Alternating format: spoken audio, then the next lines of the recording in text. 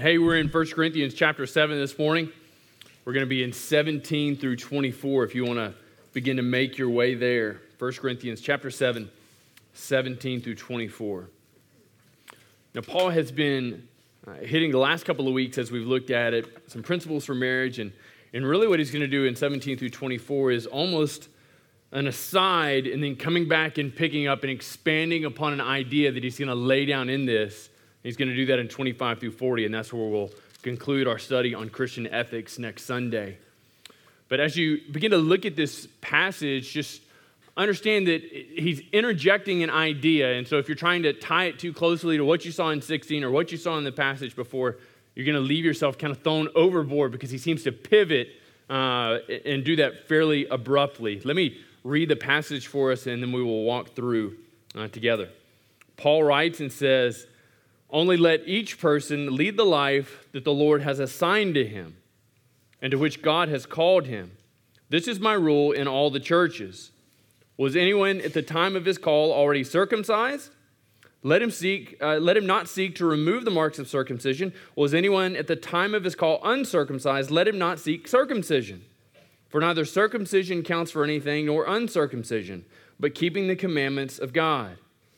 Each one should remain in the condition in which he was called. Were you a bondservant when called? Do not be concerned about it. But if you can gain your freedom, avail yourself of the opportunity. For he who is called in the Lord as a bondservant is a freeman of the Lord. Likewise, he who is free when he was called is a bondservant of Christ. You were bought with a price. Do not become bondservants of men. So, brothers, in whatever condition each was called, there let him remain with God." Paul offers a message to the Corinthians and really addressing the particularities of kind of being social climbers and being dissatisfied with life, being dissatisfied where you are. So in that, we find that there's great application for us in a society that really sets its eyes, sets its affections on attaining more, having a better job title, having more money in my bank, having more education, really just achieving this next level of success and satisfaction. And you can set your mind on any number of things and say, if I hit this level of satisfaction, then I'm happy. If I hit this level of financial stability, I'll be happy. If I hit this kind of metric in my relationship, I'll be happy. And so all of those things cause us to place our minds and place our affections on something outside of us. And we kind of set this sense of, if I don't attain these things, well, I'm just going to keep working until I do. But what this passage calls us to is to focus on where God has you. There's this terrific freedom in this, that where you are, God is there with you in the midst of this. That where you are in your struggles, in your pursuits of sin, that the Holy Spirit's working in you to sanctify you. But understand that the work he's doing with you in that and the work you want to do on yourself personally, you want a better body, better physique, and all these things are not coterminous. These things don't always end up in the same place at the same time. And so we have to be careful lest we bring together things that could be otherwise irreconcilable, should not be held together. So let's just walk through. Verse 17 kind of spills out Paul's thesis, his understanding, his big statement for the whole thing. This idea that the gospel calls us to walk out the implications of life and salvation that God has given us. Look how he writes this. He says, "Only let each person lead the life that the Lord has assigned to him." And then he says, "and to which God has called him." Now, if we're going to look at this, kind of understand how the structure of this works out, the big command, the imperative contained in verse 17 is to walk out faithfully. If you're going to look at this in the Greek, the idea is that we're to walk out faithfully two things. The first thing we're called to walk out faithfully is the life God has assigned to us. And the second thing we're called to walk out faithfully is the call that God has apportioned to us. So let's talk about this idea that God has assigned your life to you. If we were to ask you, and I'm not going to, everybody raise your hand if you're just incredibly satisfied in life. Your hand would be up some days, down others. Your spouse, your friends would be looking at you saying, is Bill, is June really satisfied in life? Because we tend to base our satisfaction on how things are going. If things are going well, we're more highly satisfied. And we define well, we understand well, according to the way the world operating the way I think it should be. But there's this terrific understanding here, in one sense, to know that where you are, in some sense, the struggles of your life today, God has perfectly tailored for you that you might grow closer to Him. And so if you live the totality of your life constantly saying, when I make it the other side of this, I'll finally be happy. If I make it the other side of this difficulty, finally everything will begin to fit together. You'll be a lot like my 6-year-old who this week, he said, Dad, was it a long time to wait before you got married? I'm thinking he's saying, were you old when you got married? That wasn't at all his question. What he wanted to get at is, did it feel like a long time waiting for you to get married? And I said, Graham, everything good in life feels like it's a long time to wait for. Well, this didn't satisfy his 6-year-old heart. He goes, oh, I knew it. When can I get married? I'm like, 37. When you're 37, you can get married because, you see, he's in some sense, and it's appropriate for a kid to get this. It's not appropriate for a grown person. We do the same thing. We are dissatisfied with the various seasons of life that we're in, and so we look for the far side and think that when we get there, my life will arrive. When I get this promotion, when I make partner, when my relationship with my wife is this, when our kids are this age, and all these things hold with disdain the season of life God has you in. If you're constantly looking for the next season, you're going to miss what He's doing in this one. If you're constantly looking for the next season, you're going to miss what He's doing in this one. Do you not know that the struggles of your current season are preparing you to walk joyfully in the next? Do you understand that? The things you're tripping on and falling on and struggling with, those things are preparatory for this next season of life. There is no arrival wherein you step in this next season of life and you're like, everything's great, I get it, and everything's fine now. Imagine if you wanted to be a doctor. And all it took to be a doctor was to say, I want to be a doctor, I want to be a doctor, I want to be a doctor. Now all of a sudden I can walk into a surgical studio and I can lay Chase on the table and I can do open heart surgery. He's not going to let me do this. There are preparations that I have to go through in order to be qualified and made ready. The least of these being medical school. And the same thing is true in your life. God has laid out and designated that you are where you're supposed to be. Now, this is difficult. Why? Because this absolutely pushes back on our assumption that our life is meant for our upward mobility, both socially and economically. I want to have more money in my account. I want to attain to this next level. And if we're not pursuing this so-called American dream, if we're not pursuing this and somebody says, well, what do you want your next job to be? Well, what do you want this thing to look like? The assumption is if we're not pursuing this, then we are invariably lazy. Don't you have any hopes and dreams? I'm just gonna stay here and just thought I'd do this thing. What are you, lazy? Don't you want more for your life? The implication therein is if you don't want something greater tangibly to hold in your life, then you're being disingenuous, then you're being lazy. But look at what he says here. We're to walk out faithfully the life God has assigned to us. You got 3 kids and they're always whiny? You need to walk out faithfully the life God has assigned to you. You got a spouse you don't always get along with? You need to walk out faithfully the life God has assigned to you. You have terrific health difficulties. You need to walk out faithfully the life God has assigned to you. Quit looking at other people's lives and saying, I want my life to more closely resemble them. What this does is it disregards the incredible gift that God has given you for the difficulties and the blessings of your current situation, your season of life. Somehow we've looked at contentment and said contentment is akin to laziness. The gospel repeatedly calls us towards contentment, recognizing that God's greatest blessings are where He has us now.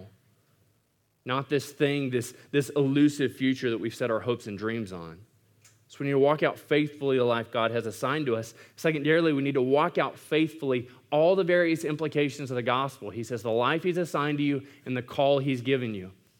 The call, the mandate, if you will, that God has given to all of humanity is that each and every man, woman, and child put their full faith and confidence in Jesus Christ, Him crucified and Him resurrected, that everyone respond positively to the gospel of Jesus. This is God's mandate. This is the call. And that call is issued and uttered and mandated for all men, for all peoples. There is no other name whereby we might be saved. There is no other name whereby we must be saved. It is a mandate. It is a command. And to not surrender ourselves to that is to be disobedient to that command. But if you receive, if you confess, if you believe, you also surrender. And in surrendering our life, we walk out the implications of the gospel. And there is no pause button on the various implications of the gospel. It carries us into interpersonal relationships. It carries us into work relationships. It carries us everywhere we go. And in each and every encounter, we are called to walk out its various implications. And a lot of this looks like terror and difficulty for us personally. We are submitting ourselves willingly to suffer for the gospel of Jesus Christ. This is what it is to be a Christian.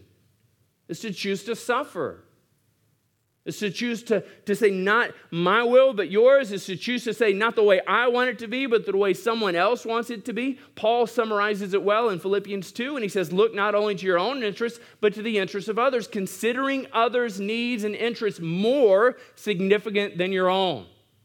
In essence, we are called to be servants. The greatest implication of the gospel of Jesus Christ is this idea that I'm supposed to pour out my life serving Peter, and I'm supposed to pour out my life serving Corey, and he and she are to do likewise. And if we find ourselves caught up in this preoccupation, instead of constantly being on this treadmill of life that's spinning way too fast, will be so much more useful for the gospel. Life, in some ways, it's just like being caught up on this treadmill. I caught myself watching two videos this weekend. One is People Are Awesome. I look at this and say, how do they do that? I have no idea. But the one I more readily associate with is the fail army idea, that you have these people that go out with these physio exercise balls and they jump on treadmills and they do flips, and I don't get that. Like, I'm never going to be that. So I'm the guy that has the exercise ball that jumps on it, whose face slams into the treadmill, who does a flip, and he's got road rage on his face, road rash on his face. People say, what happened? And you're like, I fell down some steps. Because that sounds better than what you really did, right? But this is a lot of what life is. It's being caught up on a treadmill that's spinning way too fast, and we feel like we have to make excuses for our inability to master the difficulties of life. They're designed this way. A lot of the difficulties of your life aren't intended to prove your mastery and your ability to overcome terrific obstacles. In some sense, they're designed and created to crush you, to break you down. Why? To show you your incredible need and dependence on a God who's able to overcome. You have terrific power and ability inside you, but it is not of you. It is of Him. Quit trying to tap into your own who you want to be and tap into who God has made you to be. And occasionally, that's going to be a person who fails miserably. And in failing miserably, we're able to glorify Him more. And the repeated refrain and call is to walk that out faithfully. All of us together. Then Paul goes, he says, hey, look, Corinthians, I don't want you to think that I'm picking on you and saying you guys just need to kind of aim for the middle in life. You're not too bright. You're not too pretty. I don't want you to think that I'm just picking on you. This is my rule in every church. This is the way that we orchestrate, that we see life orchestrated. This is the way that God has designed it, that everyone in every place, that in Ridgecrest and Highland Terrace and Wesley, that every church you'll find yourself in, the way we're supposed to live our lives is living out the implications of the gospel and being faithful to the life God has assigned us, not someone else's conception of it. And so he's going to give us two illustrations. One that is kind of this ethnic illustration, and the other one comes from slavery. And so look at the first one. He deals with the idea of circumcision.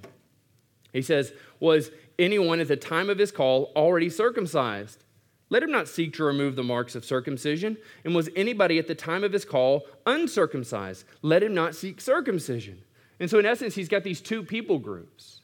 And in the two people groups, he says, you've got Jew on this side and you've got Gentile on this side, and they are recognizable. They are split according to this physical manifestation of what has taken place in them.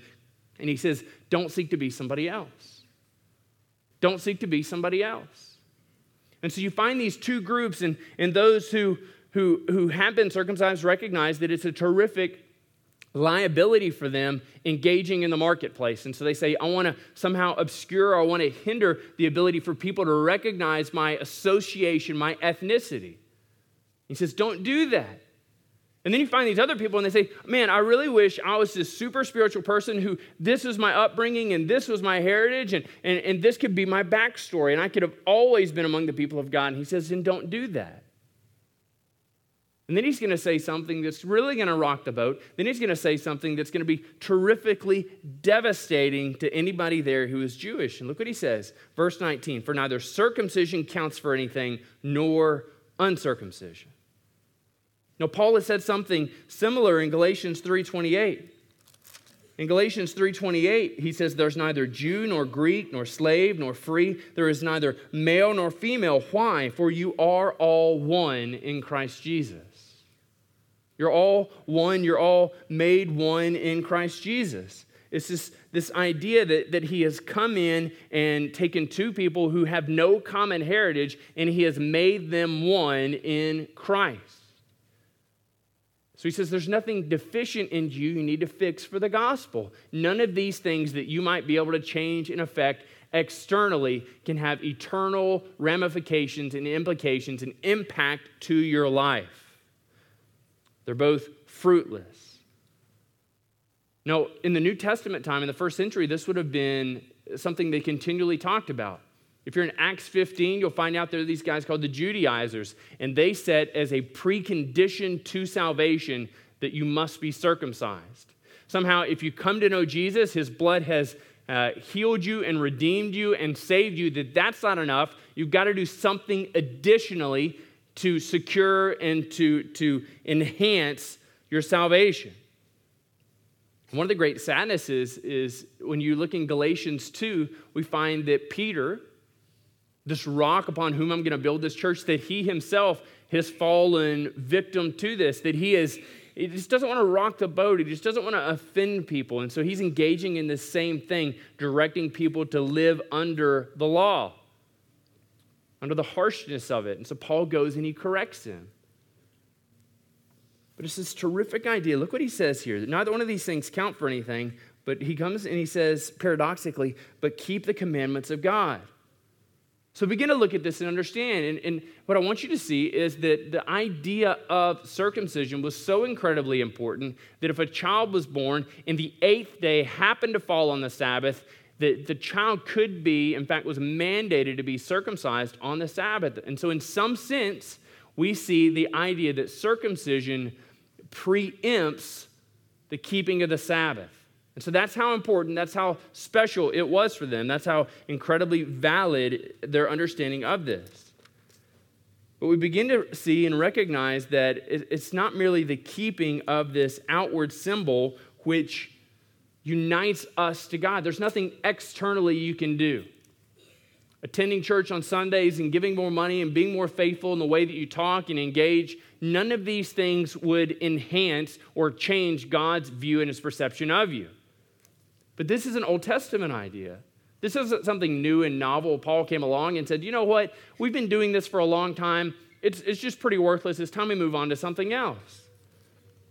In Deuteronomy chapter 10, this is a lengthy section, but I want us to read this. Starting in verse 12, it says, and now Israel, what does the Lord your God require of you?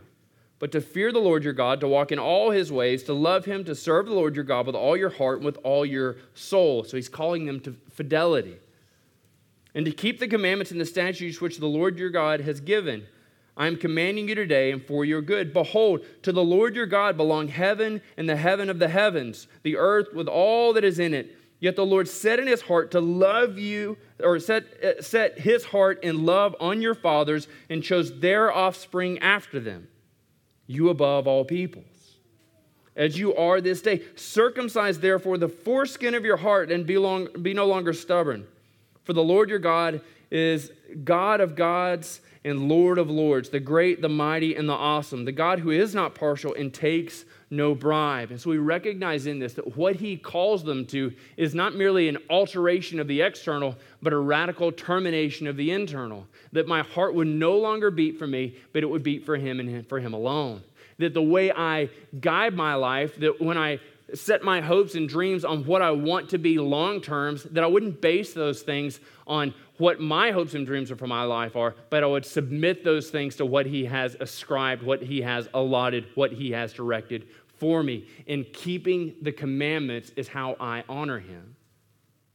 Now, keeping the commandments doesn't mean you need to go and re-listen to or re-study Deuteronomy and the other things that Jesse's leading you through. But this idea of keeping the commandments is a heart tender and broken before God. As Christians, we have the terrific benefit of being indwelt by the Holy Spirit. So God has given to you a spiritual director, a spiritual guide, and his goal in your life is to lead you in the pursuit of holiness. And that's how you keep and honor the commandments. It's not you walk into a room and you say, do I steal or do I not steal? I don't know. Let me see what the Bible says. But it is living a life in submission to him. You honor him by living a life submitting constantly, hour by hour, minute by minute, to the movement of the Holy Spirit. And summarily, he begins to give us this statement in verse 20 as he moves into the next illustration. Each one should remain in the condition in which he was called. Paul is pushing back on the idea of upward mobility. He's pushing back on the idea of kind of manifest destiny. My life is only going to be as great as I'm able to make it. So he's going to move into a rather sensitive subject within the first century, the idea of slavery.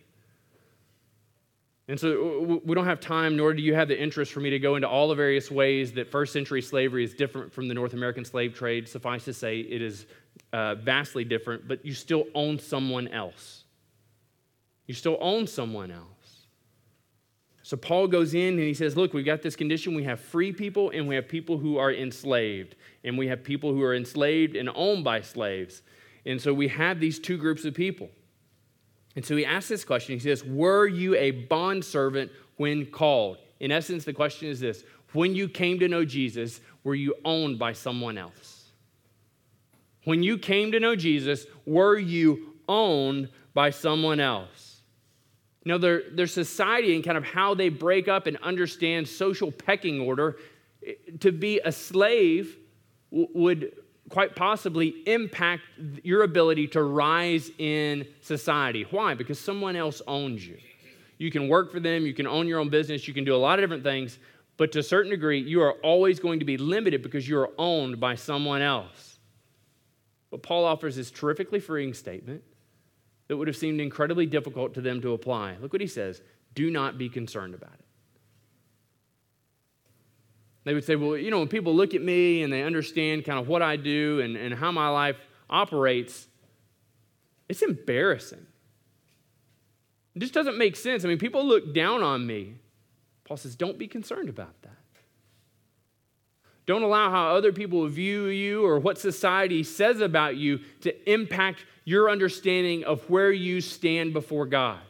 Do not be concerned about it. But he also wanted to be sensitive to the situation the slave found themselves in. And he didn't want them to understand that it would be sinful for them to leave, to change. Because what has he said immediately before this? Don't change your situation. Remain in the situation that God has you in. Walk out faithfully. So to the slave, he says this, but if you can gain your freedom, avail yourself of the opportunity. If you're able to save enough money, if your master provides for you a way of release or way of manumission, take that up. Why? Why would he say that? Because of the possibility for freedom in the exercise of the gospel if they are not beholden to someone else. If they don't have to wake up when somebody else tells them to wake up, if they don't have to go to sleep when somebody else tells them to go to sleep, if they're able to make their own decisions, it presents an opportunity to be a great deal freer and more effective for the gospel. But look at this. In verse 22, Paul's going to take this free person over here and this slave over there. And societally, if we were to look at these two people, we were to say that the freedman is better, this free person is better, and the slave is right about down here. And you and I, in some sense, do the same thing with people with higher education, with white-collar jobs, and people who live in more affluent neighborhoods. We say, for some reason, societally, culturally, these people are better than these people. This is kind of the rungs of the ladder of social climbing that we assign on people. If they dress a certain way, then they're up here. If they dress a different way, they're down here. If they speak a certain way, they contract verbs correctly, they use adverbs correctly, and all these various things. If they know what an adverb is, we put them up here. If they don't, we put them down here. No, that's just me. Okay. But Paul steps right in the middle of this terrific turmoil, centering around how do you have church with people who are free and people who are enslaved? How do I have church with people that I have so many more liberties than you do because of my financial status or my educational status or whatever than someone else? How are we able to come together? So Paul moves in to address it and to provide terrific freedom and release for both. He says, for he who is called in the Lord as a bondservant. And so you've got this guy over here, and he is a slave. And his master may or may not treat him well, and his master may or may not be a Christian. But he says, this person who's called at the point of salvation, they were a slave. This person is a freedman of the Lord. This person has been set free, but his freedom is to be used for God. And he turns to the other person, and he says, likewise, he who is free when called is a bondservant of Christ. And he said, you got the free person. And at the point of salvation, they belong to themselves, and they have terrific autonomy. This person's now enslaved to Jesus. This person's now enslaved to Jesus. And this is the way they should operate, and this is the way they should live their lives. And then you've got this person over here. And they were a bondservant, and they were rejected by society, and nobody cared anything for them. And at the moment of salvation, they've been elevated, and they've been made a freedman of the Lord. So you see what he's done there? He's inverted the social order and brought terrific parity in the gospel. But I want you to recognize something. They both have the same master. They both have the same obligation. So he's taken this slave, and he said, you have terrific freedom in the gospel. But what they would have understood is that if I am freed, I'm freed because someone has been a patron. Someone has paid for my release. I'm going to take their name as my own, and the conditions they set upon my freedom will be the way that I live my life. If you are in this room, the Bible says that you are formerly enslaved and in bondage to sin. And at the moment in which you confessed Christ as Savior and Lord, you are no longer in bondage to sin. You are no longer in bondage to death. This was no longer your destination. You were freed to the Lord for His service. His name became your name. His holiness became your holiness. And the freedom He wants you to walk in is a faithfulness to His gospel. See, the freedom that He gives us isn't a freedom to explore and to navigate and to be whatever else I want to be and to marry whoever I want to marry. The freedom that He has given us is a freedom to willingly submit ourselves to Him and to His gospel. We've been freed, but we've been freed with a purpose. You've not been given freedom to do whatever you want to do. You've been given freedom for the express purpose of glorying in your Lord. So maybe you felt free. Maybe you never felt the sting, the penalty, and the punishment of sin. Maybe your life has just been this blessed encounter of freedom, and so you don't recognize this as a need and a valid requirement in the gospel. This is why He takes the free and He enslaves them to Himself. This is why He takes a slave and He frees them to Himself. We have one master and one Lord, and we never get to be it. So He speaks to the group, and He says, look, I've got Jews, I've got Gentiles, I've got freed, I've got slaves, and He brings them all together. And all of us together, from all our various backgrounds, from all our various belief sets, to all our kind of the strata of socioeconomics, to everything, to everyone, at all times, in all places, He says this: you were bought with a price. So he reminds us of the high call of our freedom. He reminds us of the terrific expense of our bondage. He says, you were bought with a price. And on the basis of this, on the basis that the price for my freedom and for your freedom and for the possible freedom of all who still live in submission to sin, he says this, do not become bondservants of men. This is the terrific temptation in life that once we've set free, we would enslave ourselves to something else. Paul, writing to the bewitched Galatian church, said this in Galatians 1:10. He says, for am I now seeking the approval of men or of God? This is the question that each of us answer every day. Am I going to live this day, this life, to please the people around me, or am I going to live this day, this life, to please God? He says, if I'm still trying to please men, I would not be a servant of Christ. We cannot please men and please God at the same time. If pleasing the people around us becomes the pinnacle of success for us, you will live a life of unfaithfulness to your God and to your Lord. There are many different ways that we can find ourselves entrapped in becoming bondservants, slaves to the people around us, to their opinions. We can do this, we become enslaved economically. We see somebody driving a new car, living in a new house, wearing nicer clothes, taking better vacations. We want to attain to that. We want to achieve that. We want to have the same experiences they do. And so while they may not realize they have enslaved us, because we want to live like they live, we're allowing ourselves to become enslaved to their reality, to their level of freedom. And I'm not saying that if you went to Disney World and you posted pictures on it, you're going to hell. You may be. You may feel like you're there at Disney World. That's not what I'm saying. What I'm saying is if we constantly make decisions based upon the realities that others get to live, they're maybe being faithful to the life that God has assigned to them. But in jealousy and in bitterness towards them and setting our hopes on something else other than Jesus, we are enslaved to their reality, not to our own. So we can do it economically. We can do it ethically when we find ourselves moving and operating with people who have terrific freedom to do things that we don't have the freedom to do. God has given you the Holy Spirit in your life so that he can be your guide, not the person beside you. So when somebody comes up and they say, I'm able to engage and I'm able to do all these things, don't be moved off the mandates and the dictates of the Holy Spirit as he operates in your heart.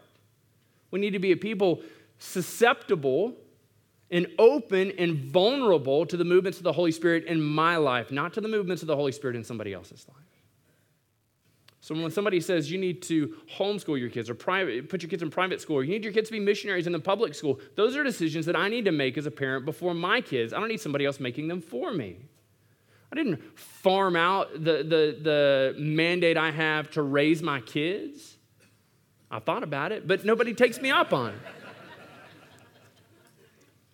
Ethically, we need to be a people sensitive to walk out all the various implications that God has given us. Now, one of the difficulties in church is I think we do this spiritually.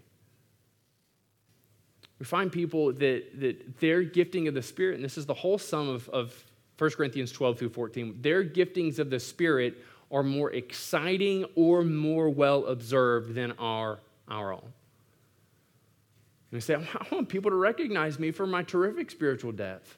That statement alone is a recognition that you're not ready to be seen for having terrific spiritual depth. But this is what we do. And invariably, the church, we do this over and over again. Why? Because we take people who've overcome terrific difficulties. We say, stand here and tell people how you've overcome terrific spiritual difficulties. Why? So that you might encourage people who are currently in them, allow them to have disdain for their difficulties of their life currently, and hope that someday maybe God would bring them through this difficulty and they could stand here and give a similar message to others. Would you like 10 minutes? I'll give you 10 minutes to do that. And all the fallout that it's going to take. It is awesome and amazing when God takes us through something. A failure in our marriage, a failure in us personally, a loss of a family member, a loss of a job. And it is amazing when God brings us through the far side of this, but not all of us make it. Marriages fail, people die. Not all of us make it. And every failure in life, every difficulty in life is not an indication of personal culpability, personal responsibleness. It is sometimes, Some of us, the reasons our lives are terrible right now is we live the life of our own making. The reason you live in financial ruin is actually because you are lazy. But some of us, it's just the circumstances of life. But it is the life God has apportioned to you. You have people that love you, that want to come along beside you and to help you shoulder the burden that your life currently is. But one of the ways we become bondservants of men is by allowing ourselves to be spiritually jealous of those around us, jealous of where they are in their faith with Jesus Christ.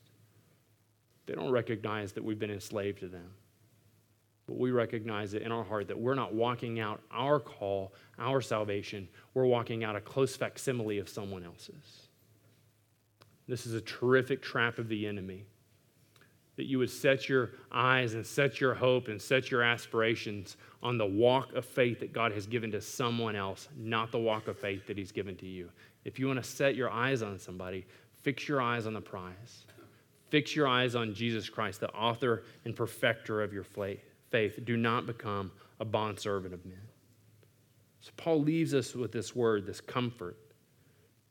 He says, so brothers, in whatever condition each was called, facing death, enslaved, an outcast, or things going incredibly well, in whatever condition each one was called, wherever you find yourself today, wherever you find yourself being, he offers this command: there let him remain with God.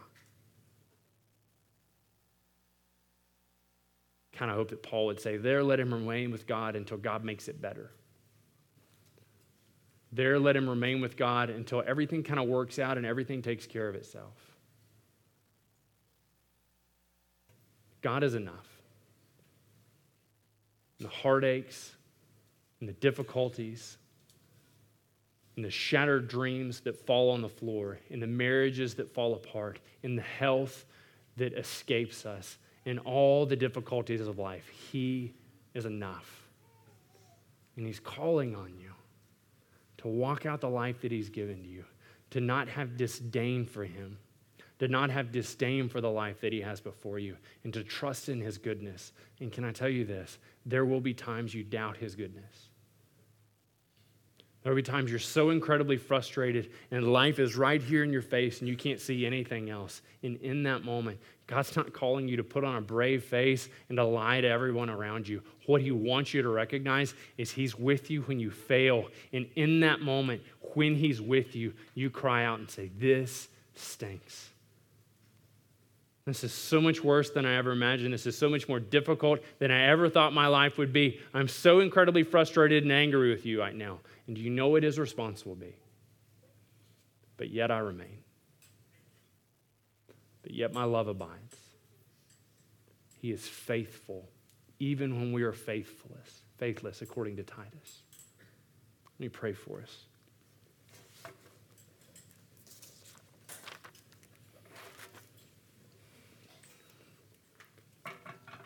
Father, I want to come to you and I want to pray first for the person in this room that life for them is incredibly terrible right now. The idea of continuing to walk and be faithful to the drudgery and the pain of life seems radically unfair. So God, I pray that they would have a special sense of your presence, your love, your undergirding support for them, your goodness to them.